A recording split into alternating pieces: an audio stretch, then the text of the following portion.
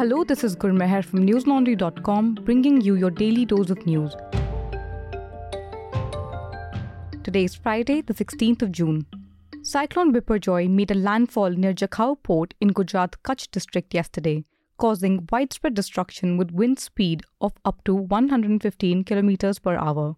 The cyclone continued its path over Pakistan and Rajasthan, gradually losing strength from a very severe cyclonic storm to a cyclonic storm. The India Meteorological Department reported that by evening today, Biparjoy would weaken further and become a depression. Prime Minister Narendra Modi held a telephonic conversation with Gujarat Chief Minister Bhupendra Patel to assess the situation and inquire about the safety measures for wildlife, including lions in the Gir forest. Railway Minister Ashwini Vaishnav conducted a meeting to address the impact on transportation. The cyclone caused injuries to 22 people and uprooted trees and electric poles in coastal areas of Gujarat. Additionally, 23 animals were reported dead, while heavy rains and gusty winds affected over 524 trees and electric poles, leading to power outages in around 940 villages. Authorities urge people to stay indoors until the cyclone subsided completely. As of now, no casualties have been reported, and efforts are underway to clear uprooted trees using earth-moving machinery. India's first Prime Minister Jawaharlal Nehru's name has been dropped from the Nehru Memorial Museum and Library Society located at Teen Murti Bhavan. The museum has been renamed as the Prime Minister's Museum and Library Society.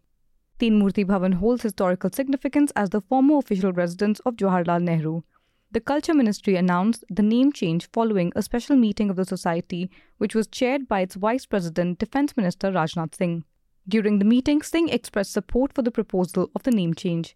He highlighted that the institution, in its revised form, would showcase the contribution of all Prime Ministers from Nehru to Narendra Modi. Singh compared the journey of Prime Ministers to the diverse colours of a rainbow and emphasised the need to represent all the colours proportionately. The decision was condemned by the Congress party. Congress leader Jairam Ramesh strongly criticised the decision. In a tweet, he accused Prime Minister Modi of pettiness, vengeance and distorting the name and legacy of Jawaharlal Nehru, whom he referred to as the architect of the Indian nation-state. He said, and I quote, "What won't Mr. Modi do to distort, disparage and destroy the name and legacy of the architect of the Indian nation-state?" Unquote. Today, the Delhi High Court took suo motu cognizance of the recent fire incident that occurred at a coaching centre in Delhi's Mukherjee Nagar. The court directed the authorities to examine the safety conditions of similar institutes across the city. After reviewing a news report detailing the incident, in which students resorted to extreme measures to escape, the High Court bench issued a notice in the matter. The bench, consisting of Justices Jasmeet Singh and Vikas Mahajan, instructed the Delhi Fire Service Department to assess fire safety certificates of all coaching centres. Additionally, the Delhi Police and the Municipal Corporation of Delhi were asked to present their positions on the matter. Delhi Government Standing Counsel Santosh Kumar Tripathi emphasised that the safety of students should never be compromised. The next hearing in the matter will be held on 3rd of July. During the fire incident, some students sustained minor injuries while evacuating the building using ropes. Preliminary investigations indicate that the fire originated from an electrical meter board in the 5-storey structure. Approximately 250 students were present in the building at the time of the incident. Witnesses observed panic-stricken students descending from the top floor with the assistance of ropes as smoke engulfed the premises. Other ropes on the opposite side of the building were also utilized by students to evacuate. Many students threw down their bags and aided one another during the escape. A sit-in protest held by Bajrang Dal activists in Madhya Pradesh's Indore turned violent last night, with the police resorting to lathi charge. At least 11 individuals were also arrested from the spot. They were protesting against the alleged false cases lodged against Bajrang Dal members in connection with illegal drug trade. Additional Deputy Commissioner of Police Indore, Rajesh Raghuvanshi, said the protesters had blocked the road and even threw stones at the police. 5 police personnel were injured in the clash. The Bajrang Dal members were protesting at Palasia Square, causing significant traffic congestion in the area. The ruling Bharatiya Janata Party in Madhya Pradesh claimed that 11 Bajrang Dal workers sustained injuries during the police intervention. The state government responded by ordering an inquiry into the incident.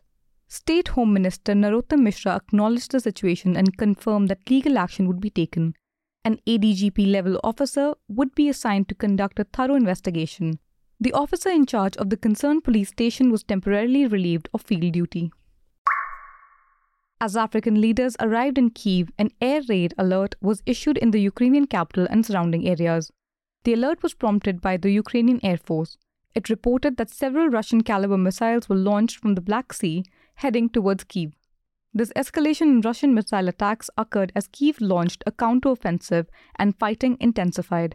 The attacks targeted not only Kyiv but also Odessa and President Zelensky's hometown of Kryvyi Rih. Casualties were reported. Alexandra Sherba, a Ukrainian diplomat, said on Twitter, "Sirens now. Putin welcoming African leaders in Kyiv." The timing of the air raid alert coincided with the South African President Cyril Ramaphosa's arrival at Nemishev railway station in Kyiv. He was welcomed by Ukraine's Special Envoy for Africa and the Middle East, Maxim Sobuk, along with the South African Ambassador to Ukraine, Andrew Gonwald. 7 African leaders have arrived in Ukraine on a peace mission. Their objective is to meet with President Zelensky before engaging with Russian President Putin in an effort to establish a ceasefire and achieve lasting peace. However, the success of their peace mission remains uncertain. Listeners, the media industry is changing around the world. Many are forced to close due to a failing business model, some under government pressure, and some are acquired by moguls who intend to masquerade propaganda as journalism. The Indian media ecosystem too is under pressure, with news organizations facing legal cases and government scrutiny. A new series of reports, commentaries, and videos will explore these issues. Help us tell these stories by contributing to the Press Freedom Fund. We're able to bring your reports and analysis only because you've got our back.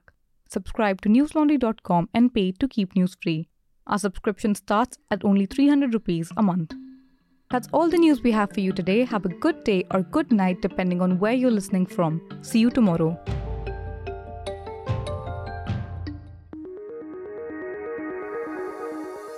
News Laundry is possible because of our paying subscribers.